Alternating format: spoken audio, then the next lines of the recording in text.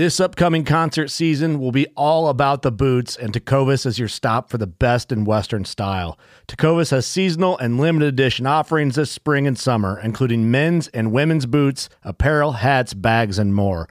All Tecovas boots are made by hand in a time-honored tradition with timeless styles that are always on trend. And Tecovas has first wear comfort with little to no break-in period. It's hard to find this level of comfort paired with this level of style. Stop by your local Tecovas store, have a complimentary drink or two, that's WCB style, and shop new styles. The smell of fresh leather and friendly staff are at your service. Many stores even have leather custom branding to make your boots truly personalized. And with regular live music and events, there's no in-store experience like it. If you can't make it into a store, just visit tecovas.com. That's TECOVAS.com. They offer free shipping on all boots, as well as free returns and exchanges, and ship right to your door. Go to tecovas.com and find your new favorite pair of boots today. Fishing like a local isn't just about catching fish. It's about connecting with the environment and the people who call it home. It's about hearing the stories and traditions that have been passed down for generations and sharing unforgettable moments with the people you meet along the way. Fishing like a local is having an experience that stays with you forever. And with Fishing Booker, you can experience it too, no matter where you are.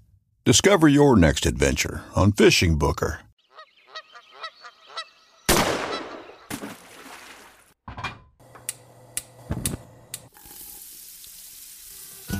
Join Justin Townsend and the Harvesting Nature crew as they explore the world of cooking wild fish and game while sharing recipes, tips, tricks, and lessons learned from their pursuit of wild food. We sure hope you ate before the show, 'cause you're gonna leave hungry. This is the Wild Fish and Game Podcast. All right, and we're live. Hey, everybody, welcome back to Harvesting Nature's Wild Fishing Game Podcast. You got your host here, Justin Townsend, and as always, we have a very special episode for you tonight. If you remember back a couple months ago, we had my good friend Shrek on. He runs the Noob Spiro podcast and is out of Australia. Well, I'm happy tonight that we have another Aussie on the line who I'm going to introduce here momentarily, but really want to get down into some cooking and a lot about hunting and the happenings down in Australia as far as the hunting culture and hunting community. So excited to chat about that. But for the interim, I'll give you an update on myself. So elk season is right around the corner. By the time you hear this episode, the antelope archery season will be in full swing. So most likely I won't be sitting in this office. I'll be wandering around the eastern side of Colorado looking for antelope. And then outside of that, we got big plans. A plethora of the crew are coming through at different points throughout September, October, and into November to do various types of hunting, ranging from deer to antelope over to elk, both here in Colorado and up in Wyoming. So we'll see how it goes, but I'm really excited for the season to open up and begin. I think right around the corner, pronghorn antelope opens up on August 15th, followed by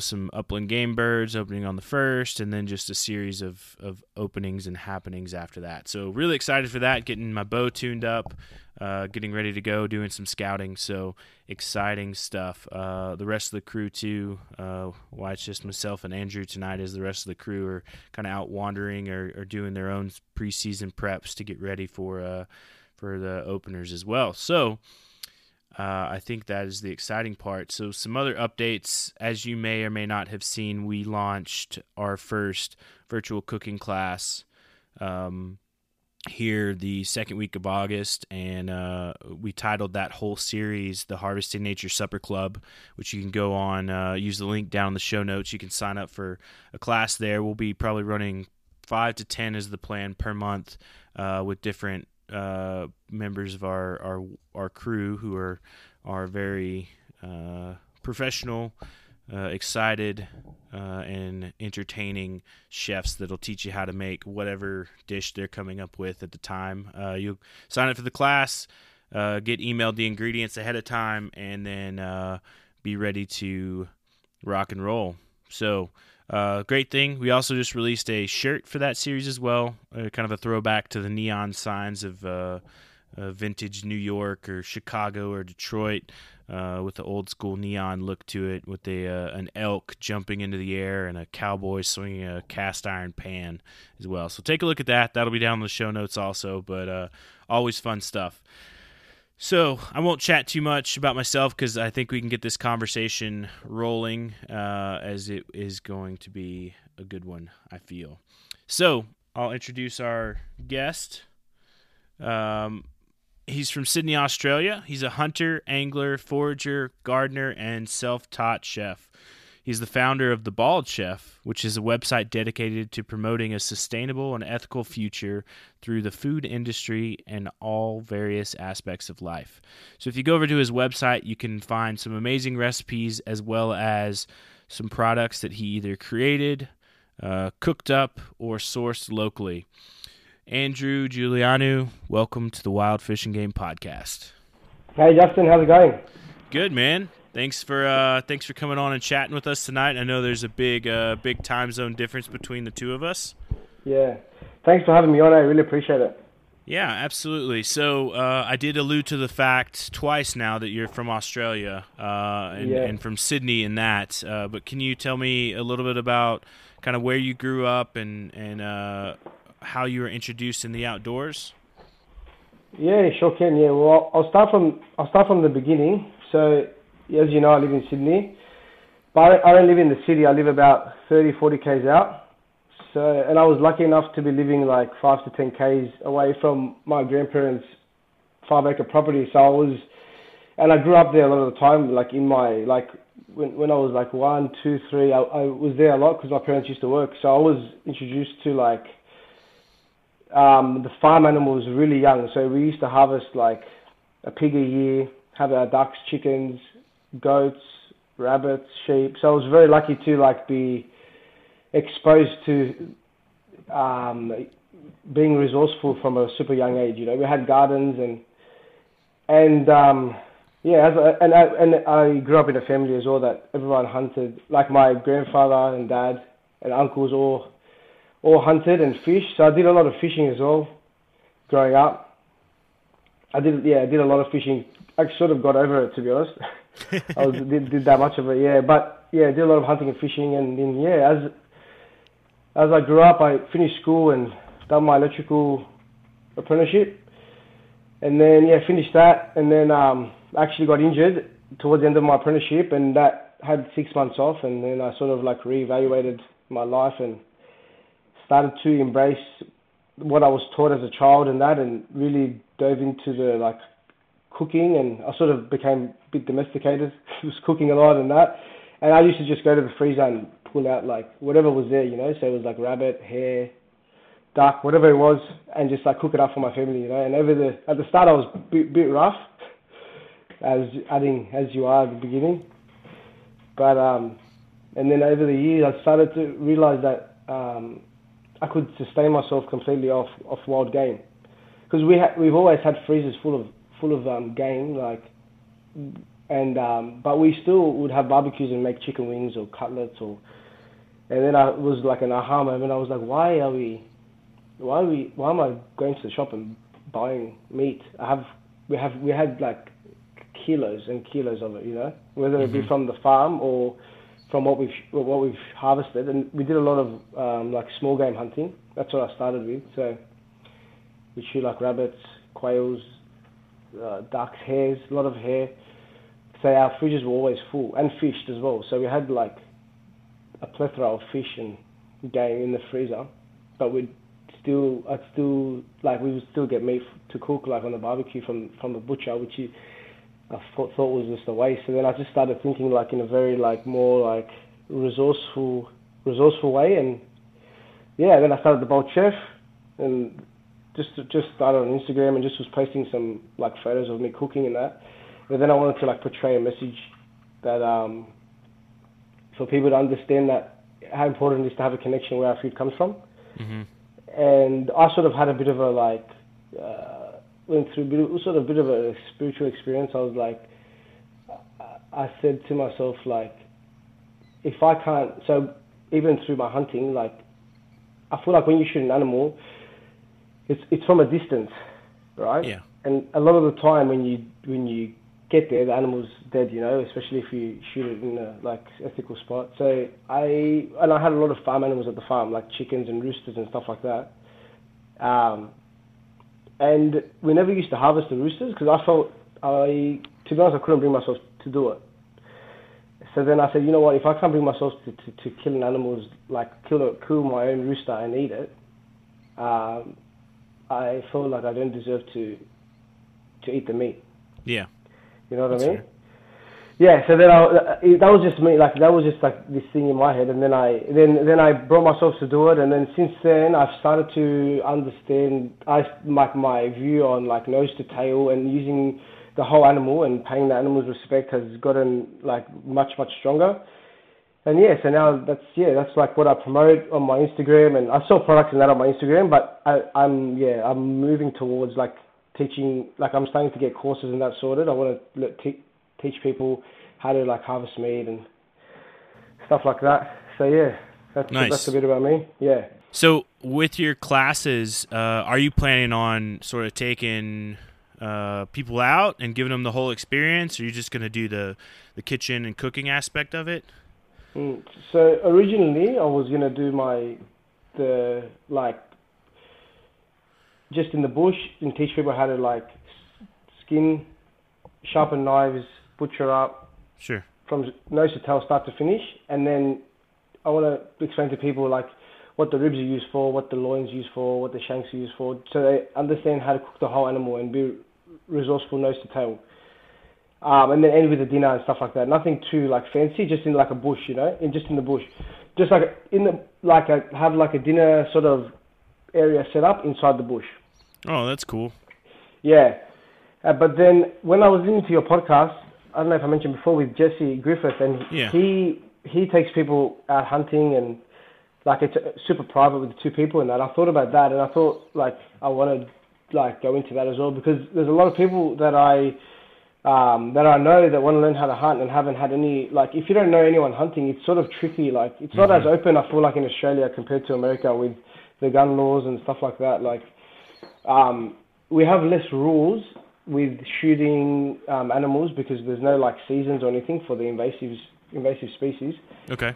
But unless you know someone, you know how it is. Like unless you know someone, like it's very tricky to dive into the hunting world. You know. Yep. It's often hard to get not hard to get a mentor, but if you don't have a mentor or someone to kind of teach you and introduce you, especially like moving to a new place or trying to jump into it, it can be challenging here. Do you guys have so here in the States we have, depending on what state you're living in, you have access to land via like public land, so it's like government owned land. Do you have an equivalent in Australia, or is it mostly private land?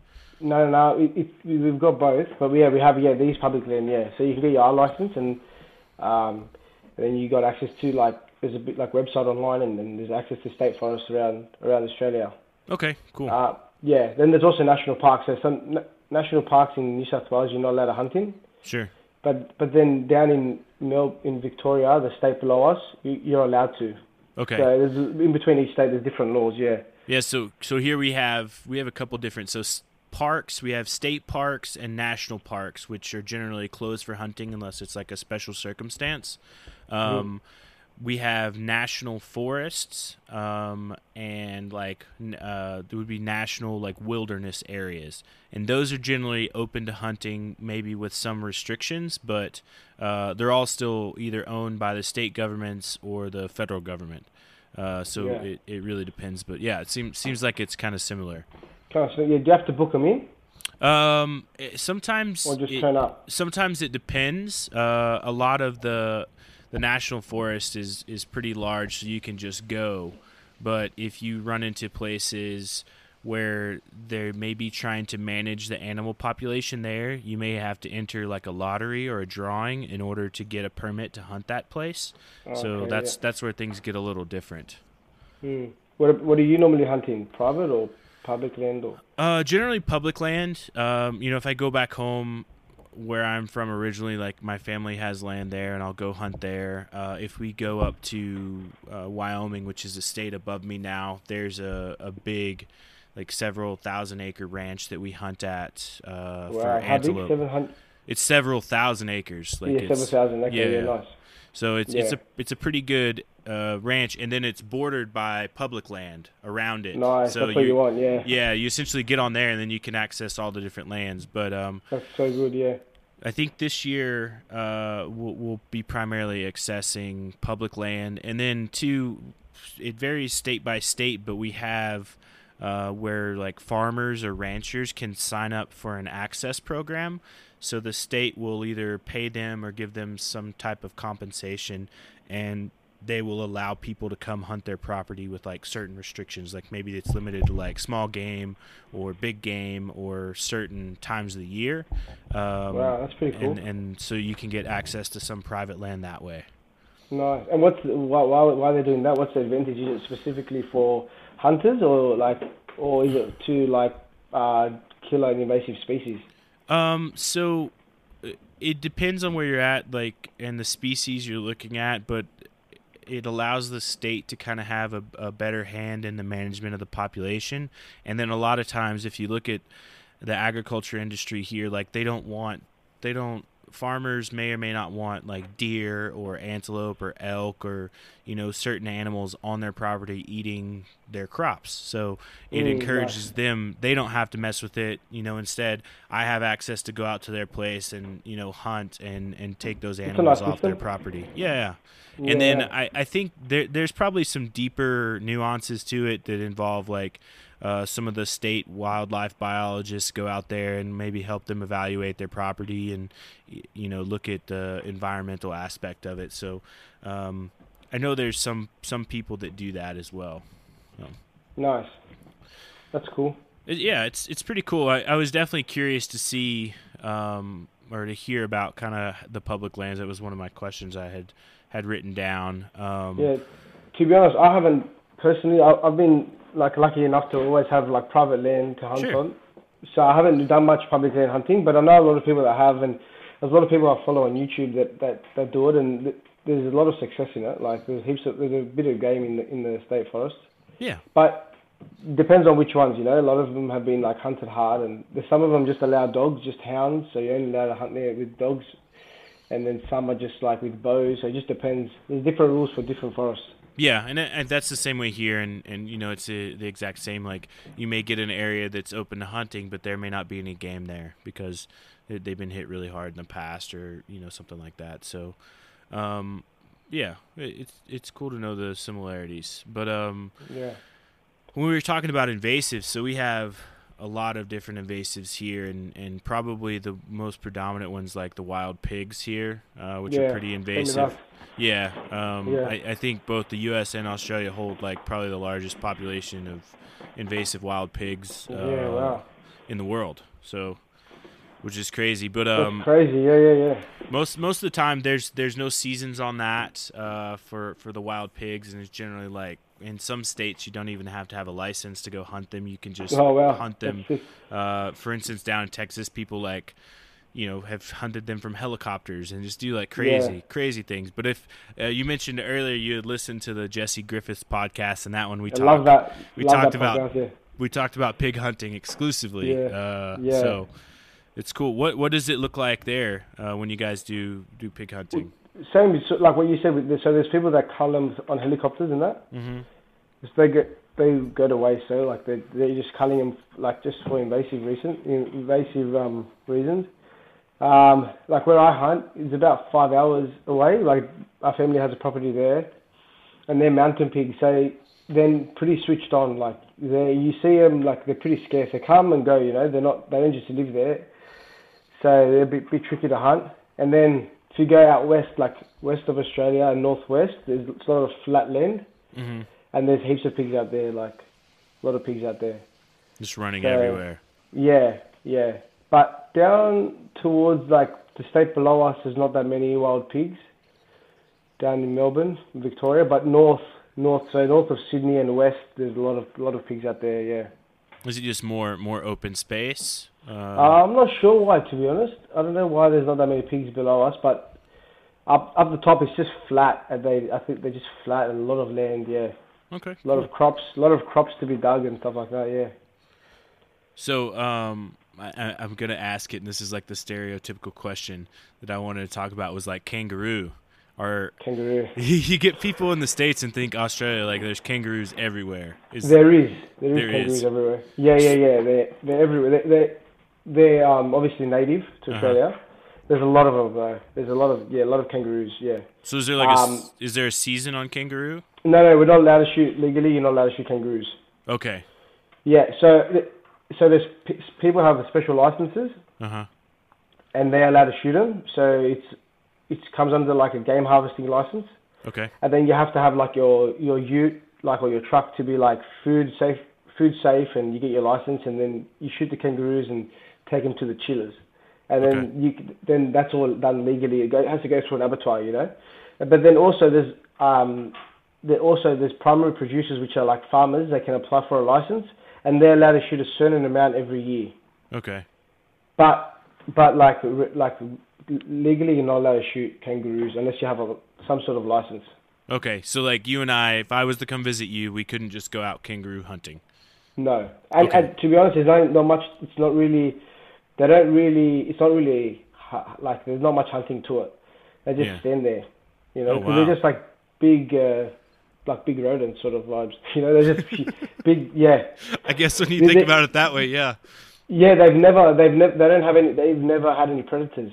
So in Australia, there's no predators that hunt kangaroo. You know, so they've adapted to not just standing around. Like they just stand there in the paddock. You know, like sometimes they get scared if they've been on a property that's been shot at a lot. They're sort of more flighty, but generally they'll just stand there and look at you. Like not much hunting involved with a kangaroo. So in the States, kangaroo meat's like considered pretty exotic. Oh yeah, really? Yeah, and I don't know. There's probably places here that raise them and sell it, but is most of the kangaroo meat you would get in Australia it's harvested by sort of these guys with the special permits that are then put through the processors and stuff.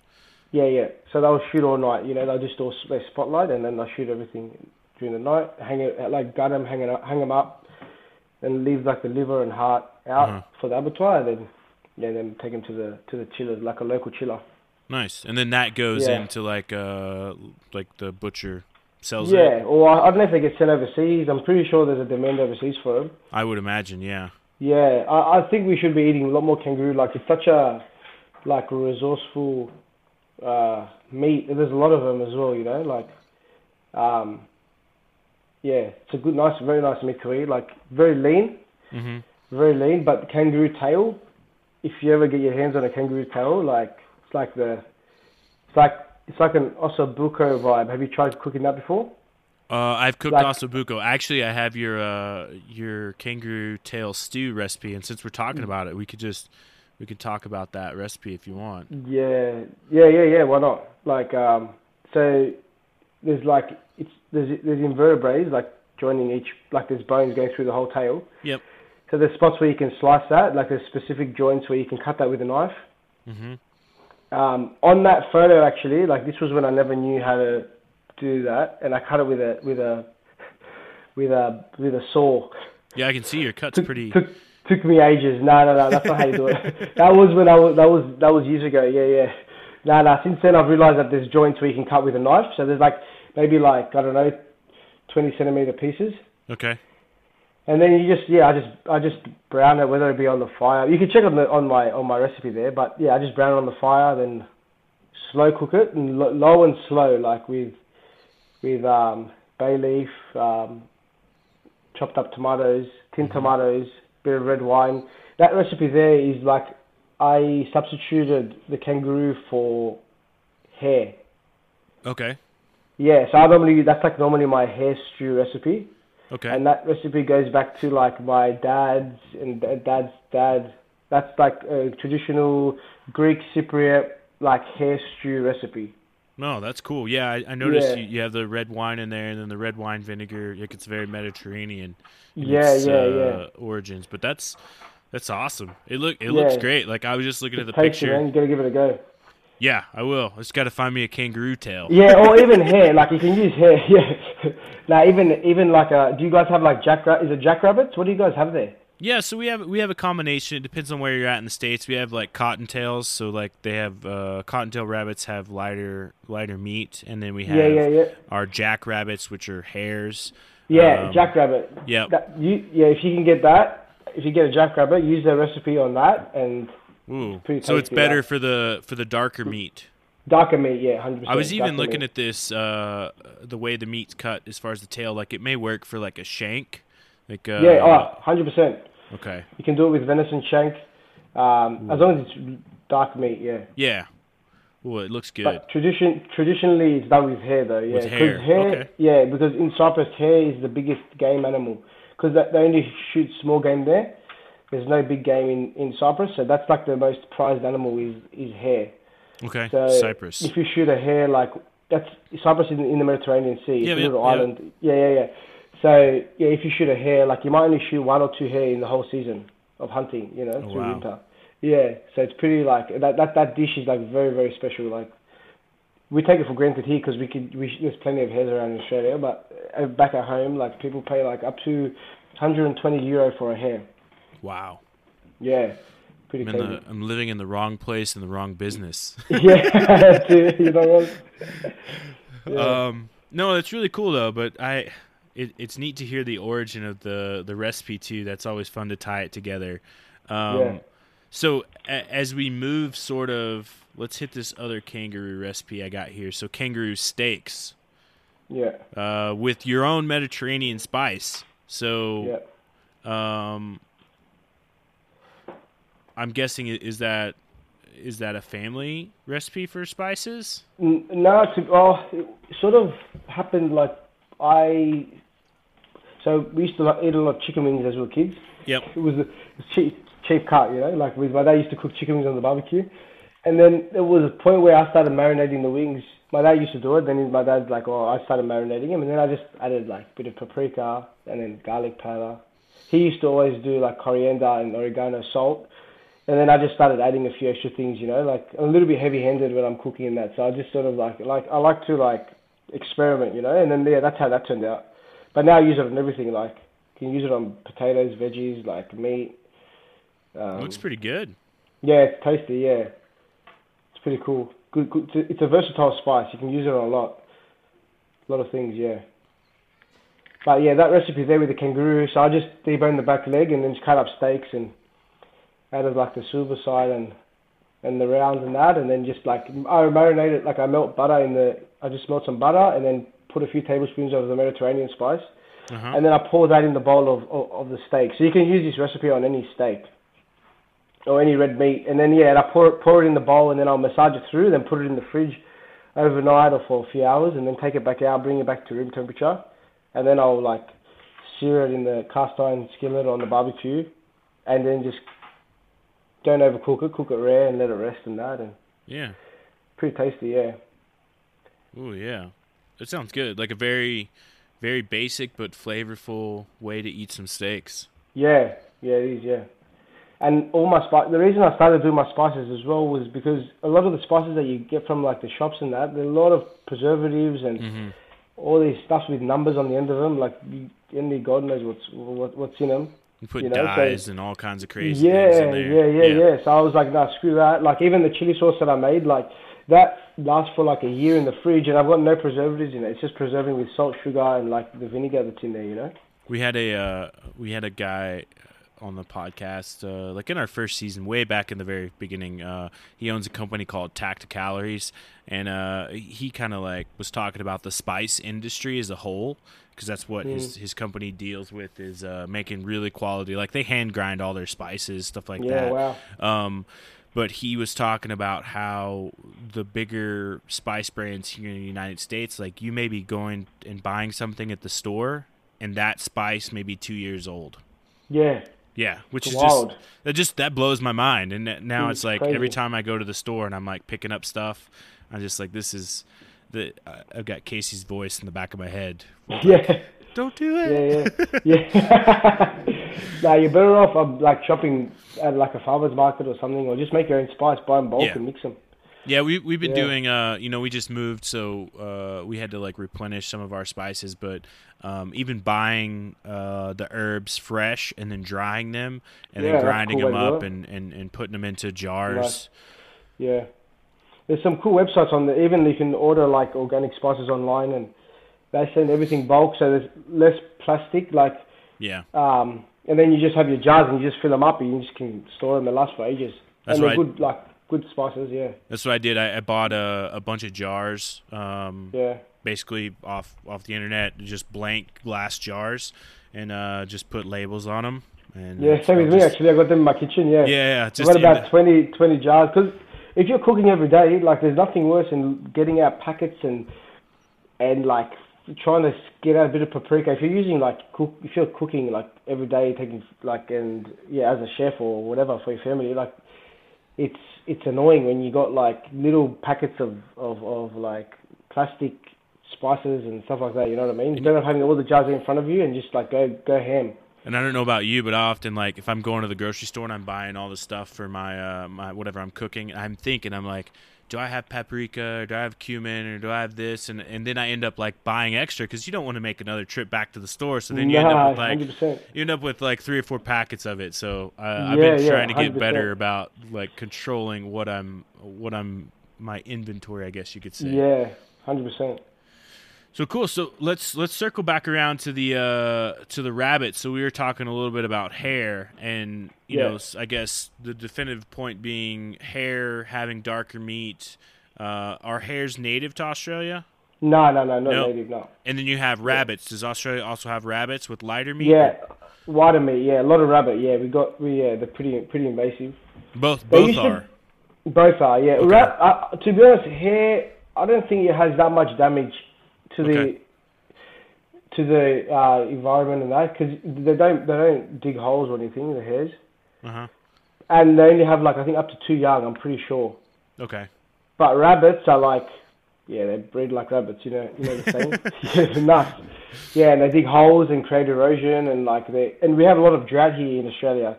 So like when we're in drought, like if you got rabbits and deer and all these invasive species, they're creating a lot of competition. They're putting a lot of pressure on the native species in Australia. You know what I mean? Yeah. So what? I guess what native species are you allowed to hunt in Australia? I don't think you're allowed to hunt any. None. To be honest. Okay. No, we have a lot of invasive. Yeah. So we talked about you have pigs, rabbits, hares. Hares. We have deer. Okay. Yeah, like red deer, rooster deer, fallow, hog deer, sambar. Okay. There's a few deer, Yeah. And then what do you say, pigs? There's feral goats as well. Oh, feral goats. Okay. Yeah, a lot of feral goats. Yeah, and they're just in big mobs, like in the mountains and everywhere around Australia. Really, like when you go out west and up north, there's wild goats everywhere. Huh. Yeah, they're not really like, they're a good feed, really tasty. Like a lot of people shoot one or two like to fill up their freezers while they're hunting like other stuff and that. But they're super tasty. Not much. I don't feel like there's much hunting involved. Normally it's just tricky getting them out of where you shot them. Yeah. But they're pretty like chilled out. Like I could see. Really... we have them here. Are you familiar with Hawaii? Like the state, kind of out there. It's an island. Yeah. Yeah, so they have a lot of feral goats in Hawaii. So yeah, and I've talked with some folks that have hunted them, and they tell me kind of the same thing. Like they're just out there. You have to find wherever they're hanging out at, but once you find where they're hanging out at, generally it's not hard. It's not hard to get to them. So. No, but now there's a market for them. So like a lot of the farmers are rounding them up, putting up like temporary like cages out in the bush and that, and getting their like farm dogs and rounding them up and then selling them. Like they're getting good money for wild goat at the moment. Huh. Yeah. So they get, I think, close to 200 a head. 200 a head. Yeah. Wow, for a wild goat. Yeah, between 120 and 200 head for a wild goat. They're in really good condition. I don't know. There's a few photos on my Instagram, and I like got a few close-ups, and there's a lot of fat. There's a lot of fat on the goats at my family's property. Like they're in good nick, and these are just like old billy goats as well. Like a lot of people don't eat them, but I like shooting them because we like having like a sustainable supply of goat, just because it feeds our families and stuff like that. So I shoot the billies and I'll make curries and. See, goat here in the States, I wouldn't say is as popular as lamb. Yeah, same with us. Yeah. Same with us. But personally, I love goat. And here you see a lot more of the ethnic communities are eating goats. Same thing as here. Yeah. But I think it's such an awesome. For my college graduation, we went and we bought a goat and butchered it and did a roast for my college graduation. Sick. Yeah. So you know what else? The fat in between, the fat on the goat is so. Sometimes like I miss fat on meat. Like because a lot of the deer that we shoot, there's not that much fat on it. You know what I mean? Super lean. So, yeah. Yeah, super lean. So it's nice to get a bit of fat, like some wild fat into you. You guys, sorry, I was just looking at your Instagram here, and I was looking at pictures of meat and goats and deer. Yeah. That's awesome. Another day is here, and you're ready for it. What to wear? Check. Breakfast, lunch, and dinner? Check. Planning for what's next and how to save for it? That's where Bank of America can help. For your financial to-dos, Bank of America has experts ready to help get you closer to your goals. Get started at one of our local financial centers or 24/7 in our mobile banking app. Find a location near you at bankofamerica.com/talktous. What would you like the power to do? Mobile banking requires downloading the app and is only available for select devices. Message and data rates may apply. Bank of America N.A., member FDIC. When you need mealtime inspiration, it's worth shopping Kroger, where you'll find over 30,000 mouth-watering choices that excite your inner foodie. And no matter what tasty choice you make, you'll enjoy our everyday low prices, plus extra ways to save, like digital coupons worth over $600 each week. You can also save up to $1 off per gallon at the pump with fuel points. More savings and more inspiring flavors make shopping Kroger worth it every time. Kroger, fresh for everyone. Fuel restrictions apply. And so then there's no real season or restrictions for hunting invasives. No, nothing. No. We used to not be able to hunt deer at night. Yeah. But I think that all changed a few years ago. So now we're allowed to hunt them at night because they're pretty invasive. They're pretty wild. Like there's heaps of them around. Okay. So I guess. If you and I were to go out hunting, what would it look like? What can you walk me through the whole process of what we would do, where we'd go? Yeah, sure can. Yeah. So where I live now, I live in just out of Sydney. I've actually recently moved to this place called down the south coast, and I'm in the forest, and there's heaps of deer around there, which is pretty cool. Nice. But so I would have to come back to my family house, pick up the guns, leave from here. From my doorstep to my family's property is about 4.5 hours drive. Okay. Southwest. It's towards the Snowy Mountains. Okay. So in Australia, in New South Wales, the Snowy Mountains about 5 hours out of the city, and I'm about an hour and a half before them and a bit west.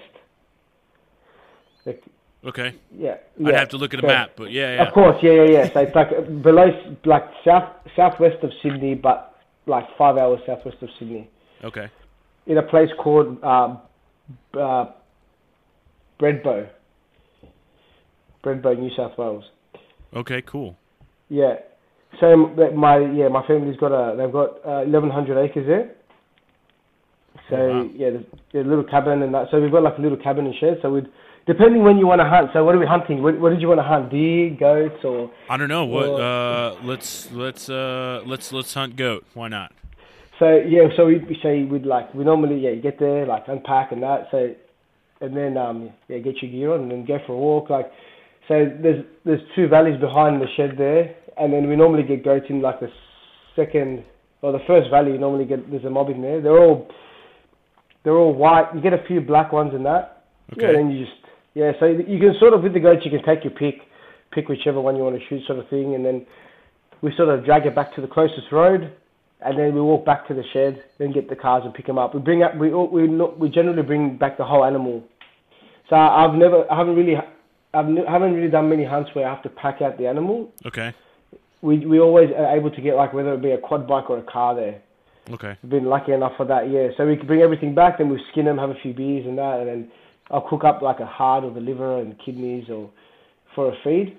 Like while we're like after we've finished walking it back and skinning it and done all that stuff, all the fun stuff, then I'll cook up like some liver or heart. Nice. And just keep it hang out and that, yeah. Yeah. And then if you want to shoot deer, there's also deer on this property, so I normally wake up sunrise, or like you walk in the dark for about 20 minutes, half an hour, and then get to the spots sort of where the deer hang out. And if they're there, we shoot them. If they're not there, we just move to the next spot. But probably end the hunt around like 8:30, 9 a.m. Okay. Everything sort of goes back to sleep, sort of thing, in the scrub and that. Huh. Well, that's cool. Yeah. Yeah. What about you guys? How would say, for example, I wanted to go for I would love to do this, by the way, but like an elk hunt or something. So an elk hunt. Talk to me. Walk me through it. Well, so it would depend on if we were going to hunt public land or private land. Public land. Okay, so what you have to do is you have to figure out. So you'd have to look. We'll talk Colorado specific, the state where I live at. So some areas. You're going to do this hunt soon, eh? Yeah. This has been a lot of conversations of recently.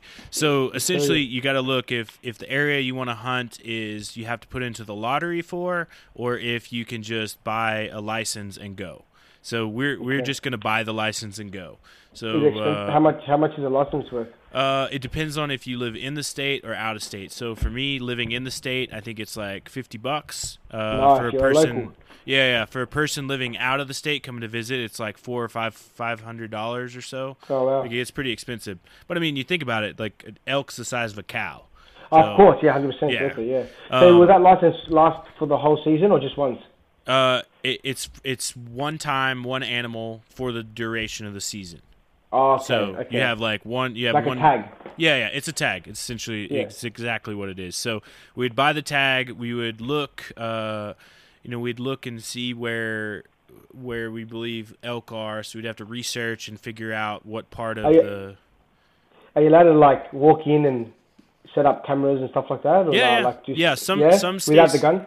Some states, yes, you can. Colorado, you can. The state to the south of us, southwest of us, Arizona, they don't allow that anymore in the entire state. But this state in Colorado, you can. So, yeah, you can go over and put up cameras. But elk migrate. So they go from higher elevations to lower elevations depending on the time of the year and the temperature. Mm-hmm. So you have to kind of guess and figure out where they are. And then essentially we would gather all our gear, which would be like – tents and rifles and all our camping stuff, and we'd probably try to pack in, or we'd load everything into the truck, and we'd do a series of like basically like have a camp at the truck, but then hike in and see if we find elk, because we'd want to hunt during the time of the year when they're mating, so they're in like what we call the rut, because that's when they're going to be bugling and doing all the crazy stuff. So that's when we would try to find them, because we can also use the calls to locate them or get them to come to us. Nice. And then we would, depending on how far we were in, if we were camping, we got into elk, we'd shoot an elk either with rifle, bow, whatever. That process is sort of the same. It's just looking at a difference in distance. Mm-hmm. And then, have you shot one before? I've never shot an elk. No. So this is first year for me. So, we'd quarter it up and take as much of the meat off the bones as we could. And how many people would you like normally go with? Some people do it by themselves. I don't know that I'm that confident. Actually, I'm not that confident. So there's like 3 of us hunting together this year. At some point, there may be 2 of us. Like, I think I like to hunt better in small groups, just because it gives you somebody to talk to. It's like a safety aspect. But then once it comes down to like the pack out, you have somebody to help you. So then we would essentially take as much meat as we could, get it back to the truck where we'd have coolers, and then we'd come back again if we needed to and make 2 runs. So Nice. Yeah, and I mean, you never know how That's far. cool. Like, Could be on a bit of a journey there. oh yeah, it's a great adventure. You know, Yeah. it's kind of you're like scouting where you're searching for them while you're also hunting at the same time. So have you started looking yet? Oh yeah, I mean, I've been out to a couple places, but the spots I think we're gonna go are kind of like the southwest part of the state, and like I mentioned, the elk migrate.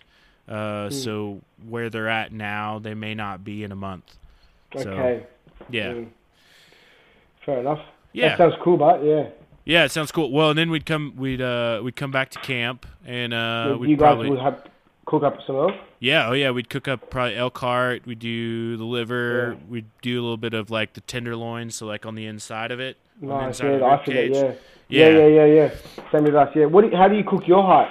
I like my heart, so I like to chop it up kind of small, and I like to make a hash out of it, like a hash with like potatoes. Oh, nice. Yeah, so you cut the potatoes into like squares, and you basically fry them so they get crispy, and then you add the heart in there, and you fry that too with like some I like peppers that. and onions and stuff. Yeah, that's sick. I like that. We have a good recipe on the website of heart hash. HASH. Yeah, it's pretty good. I recommend it. If you try it, let me know how you like it. Yeah, I will. Yeah, 100%. Because I normally do hash and egg sometimes. Yeah, it's the same way. Yeah. I'd take an over easy egg and put on the top of it, but yeah, that's probably my favorite way to eat heart. I don't know. I have one more heart from last year in my freezer. My daughter was just telling me that we should cook it up here soon, so we probably will. Yeah, nice. What about liver? Liver, so I don't know. I'm not a huge liver fan, I'll be honest. I'm not either, but I cook it up anyway. Yeah. Yeah. I don't know. I mean, people like enjoy it with like kind of the liver and onions, or like sliced thin and fried. I do like, we have like a pate, you know, where you make like a spread out of it. Yeah, that's a good way, but I'm a firm believer in kind of soaking it in milk or salt water, or there's a couple other different solutions you can use to. It kind of pulls some of that iron taste out of it.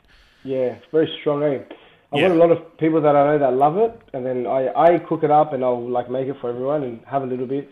Yeah, I'm the same way. A lot of people like it, yeah. I like, if I do end up making liver, so we have a recipe. So in the southeast part of the United States is a state called Louisiana, and there's a cultural group there called like the Cajun Creoles. So they're like French, they're not ancestors, not that far back, but their relatives came down from Canada, were basically moved out of Canada, French Canada, and spoke French, and they moved down to the bayous, which are like the swampy areas in Louisiana, and so they make a sausage there called boudin, and boudin sausage has rice and liver in it. Wow! And it's all yeah. Oh yeah, I love it. It's the liver is ground up, kind of small, so you don't get as much of the like heavy flavor, and it's mixed in with the rice. But you can also take the same mixture, if you don't want to put it in sausage, is you roll it into balls with like some egg wash and stuff to kind of hold it together in a ball, and roll it in breadcrumbs, and then you fry it. Yeah, nice. And they're called boudin balls. Nice. That would be nice. Yeah. You got to work a little bit harder for those certain cuts, but that sounds tasty. Yeah, I like boudin balls, and the boudin sausage is really good. If you get a chance, look it up and I will. Yeah. How do you spell it? It's Boudin. Boudin, I believe. So let's one recipe. I'm gonna circle back around, see how I do this. I'm gonna circle back around to the rabbits because I want to talk about this pickled rabbit recipe. Yeah, I love that one. I saw that one on your website, and I was like, "Holy smokes! This is such a cool." It's such a cool recipe. I haven't thought to pickle rabbit. So can you walk me through sort of like where that came from and then the process? Yeah. Okay. So I remember as a child, I used to stay a lot of my grandparents, as I said before, on that 5-acre farm. Yeah. And I remember my late night snack. You know when you like craving like something to eat, like whether it be chips or something, you know. I crave pickled hare. Huh. My grandfather used to pickle hare a lot. There wasn't really many spices in it. I remember it was pretty tough, to be honest. But I just loved that like sour pickled flavor, you know.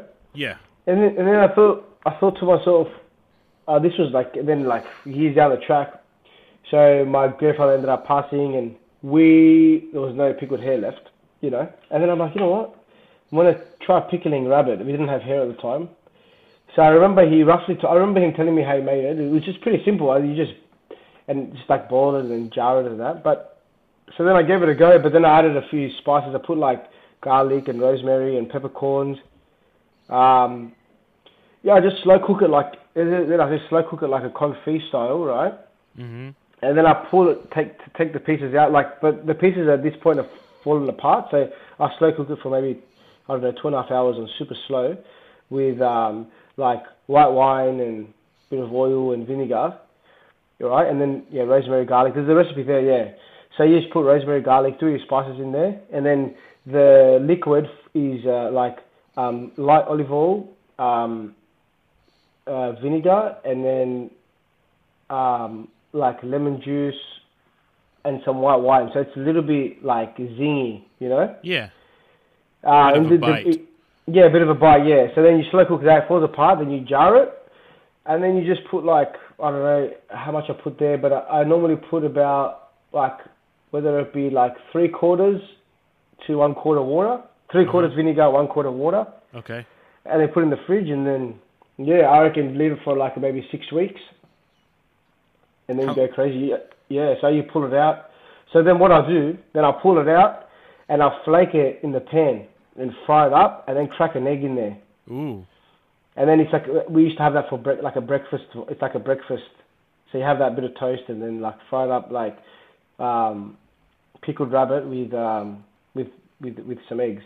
So it's like a scrambled rabbit. Do you keep it in the fridge? I guess in the fridge, yeah. I'm curious, like how long it stays good. Well, look, I'm not sure because we eat it pretty. Look, it lasts for at least so far, I reckon 5 months. Okay. 6 months in the fridge. Yeah, I reckon it'll last longer though. You know, if you want it to last longer, I would just put all vinegar. All vinegar. I reckon it'll last for 2 years. I reckon it could. I've got to test it out.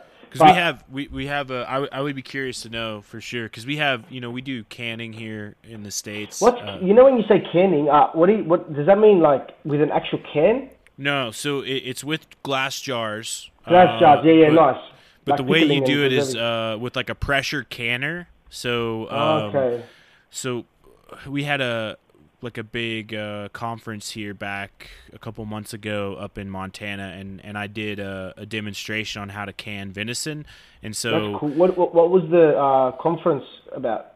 So it's this group called Backcountry Hunters and Anglers. So it's like a public land access group, and so they help like make sure that we have public land access and we can go out and hunt and fish. And it's a pretty cool group. I've been involved with them for a little while.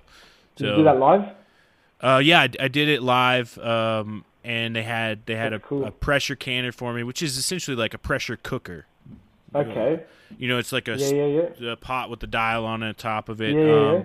So you take the meat and you put in the jars raw, and then you season them with whatever you want, and then you put the top. You seal them, and then you bring the water to the temperature that it needs to be, and then put the lid on it. I think I'm not going step by step, but the general concept being you put the lid on the pressure cooker, you bring the pressure cooker up to a specific pressure, whatever the recipe. There's each pressure cooker is different as to what pressure you should use. It's kind of based on altitude as well, and then you let it go for a certain amount of time, and what it does is it seals the can completely shut. And the shelf life on those things, like you don't have to keep it in the fridge; you can just put it on the shelf, and it'll stay good for like years. Wow, I got to give that a go, eh? Yeah. Could I slow cook them as well? Like simmer? Well, so. When you do meat like that, it's raw and it actually cooks in the process of canning. Okay. So. And what kind of meat did you do? Just like sliced up or? I did like chunks of like stew meat. Nice. Yeah. That's cool. That's the same similar thing. That's very similar. Yeah. I see. I gotta give that a go, eh? With the rabbit.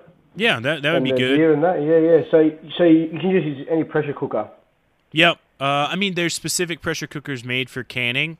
I don't think they're not very expensive. They have electric ones, and then they have ones you can do on the stovetop. So the one I was doing, I was just using on the stovetop.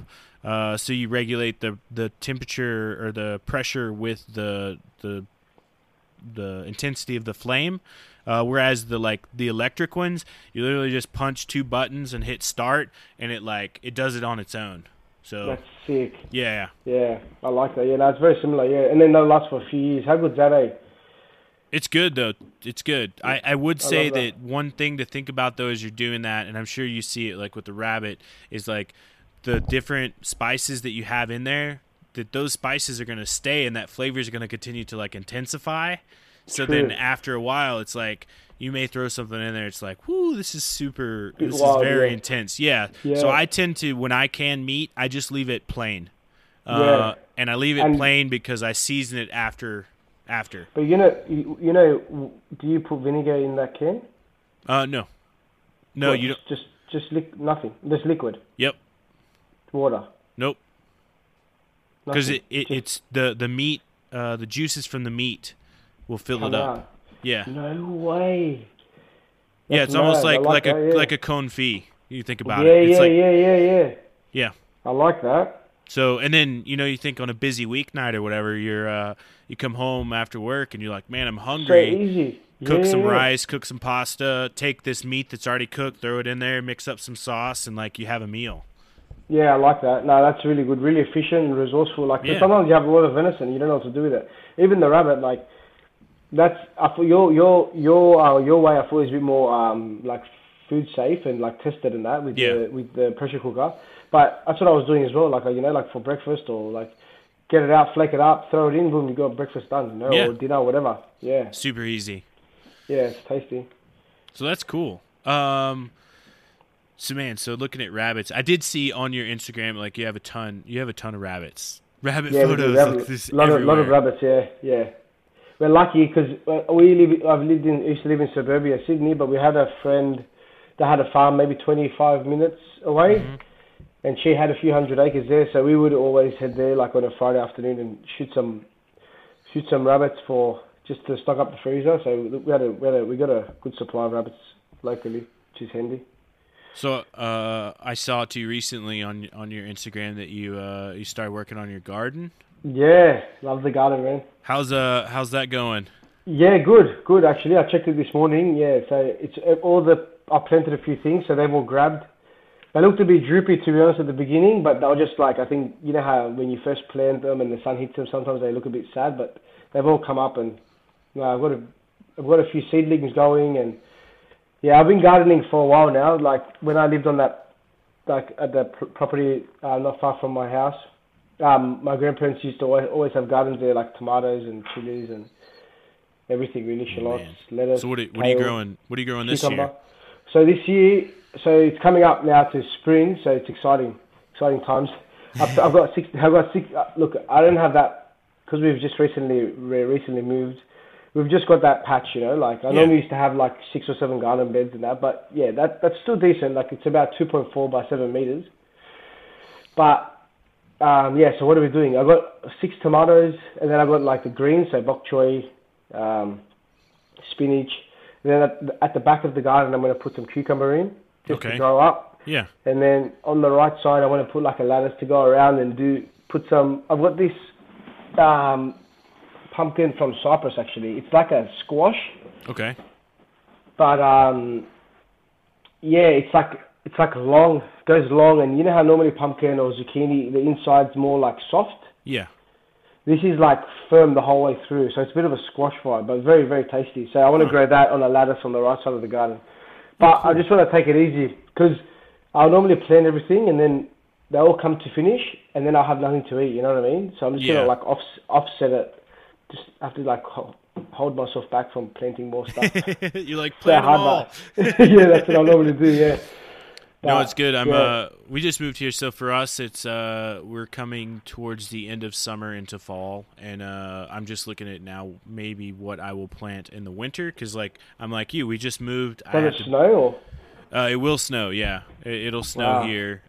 So I'm thinking probably a lot of root vegetables, maybe some kale, some onions, broccoli. like some really hardy winter crops. Yeah, nice. Are you gonna have to put a little greenhouse up or something, or? I was thinking about it. I don't know. I'm still on the fence about it. Our yard here isn't large, Okay. but we've got some space to put some boxes. But I don't know. I don't know if I'm going to do a little greenhouse or not. I may do one just to do stuff inside there, and then we have like a hydroponic system inside our house. Like it's a single really? tower. Yeah, it's pretty cool with like the lights and stuff, and that's where we do like our lettuces and our herbs and all that. It's pretty cool. Sweet. Do you have any photos of that up anywhere, or? Yeah, I can send you one. Yeah, I'd love to see how that is. Yeah, that's awesome. It's pretty cool. Yeah, because you used to do something, did you? I remember listening that you had a like garden business. With like yeah. So we had a farm. It was all hydroponics because, like I was telling you earlier, we lived down in Key West on the island, and there's no real agriculture down there. So we started a hydroponic farm where we grew vegetables, mainly like lettuces and greens and herbs and stuff like that we sold. So it's actually one of those systems that we used to grow on now, but we have one that's adapted for the inside. And it's pretty cool. You can grow cool. That's such a great idea because anyone can do it. A lot of people don't have backyards, but everyone has it. Like most people live in a home. You know what I mean? So when we moved down to Key West, and like it's so small, and people definitely there don't have a lot of big backyards, and they have small patios, and these systems only take up like 2 feet by 2 feet, so 4 square feet. So they're not very. You'd think like a meter by a meter maybe. That's so good. And is it homemade or did you buy it? No. It's a company. The company's called Tower Garden. My wife actually works as a rep for them, selling the systems. So, is it in Australia yet or what? It may be.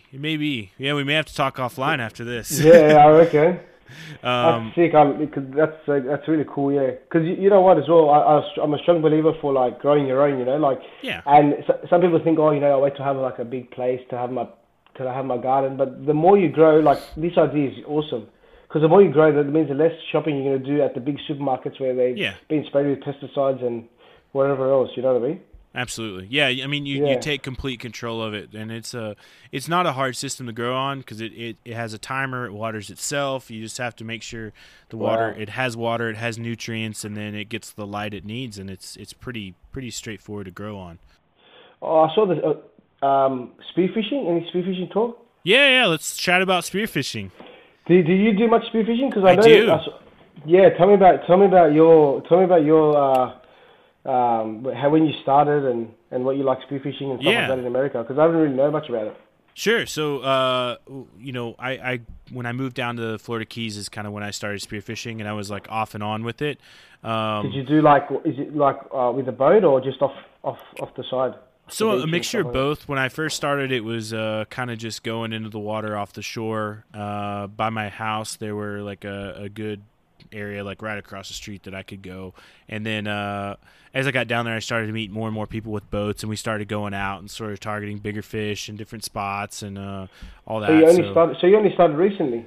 It's been about 5 years ago. Yeah. 5 years. Okay. Yeah. Nice. That's but I mean, I don't consider myself like super into it because I balance my life between like work and hunting and fishing and like everything plays in. I'm the same. But it was as close to living down there on the island. It was the closest thing I could do to fishing. So the closest thing I could do to hunting. Hunting, would be underwater hunting. So, how about you? How did you get into it? And well, I sort of got over fishing. Like I started to get over fishing. I used to do it a lot. Like I used to fish a lot and where I lived pretty far from the boat ramp, maybe 40, 50 minutes away from putting the boat in. So it was all these long days and not many results, and I was getting over it. And then I just had a friend, my friend Grant. He like a few years ago said, let's go for a dive down when we were holidaying down south, and jumped in. And I used to spearfish with a hand spear when I was younger, just here and there. Yeah. And then I jumped in with my mate, and yeah, since then my girlfriend got me a speed gun, and yeah, started diving probably about a year and a half ago.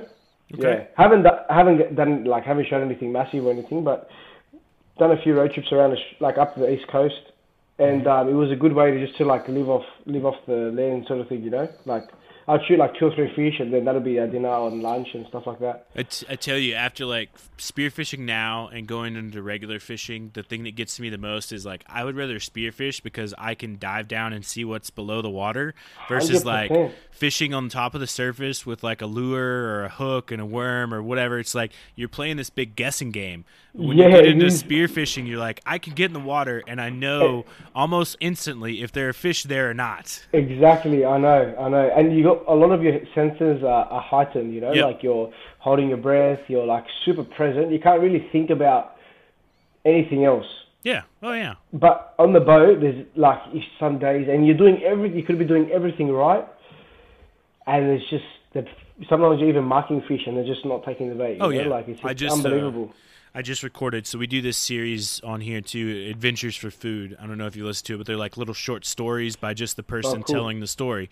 And I just recorded one yesterday that it was my last time spearfishing down in Florida, and I was spearing for lionfish, for a fundraising dinner for that same conference I was just telling you about.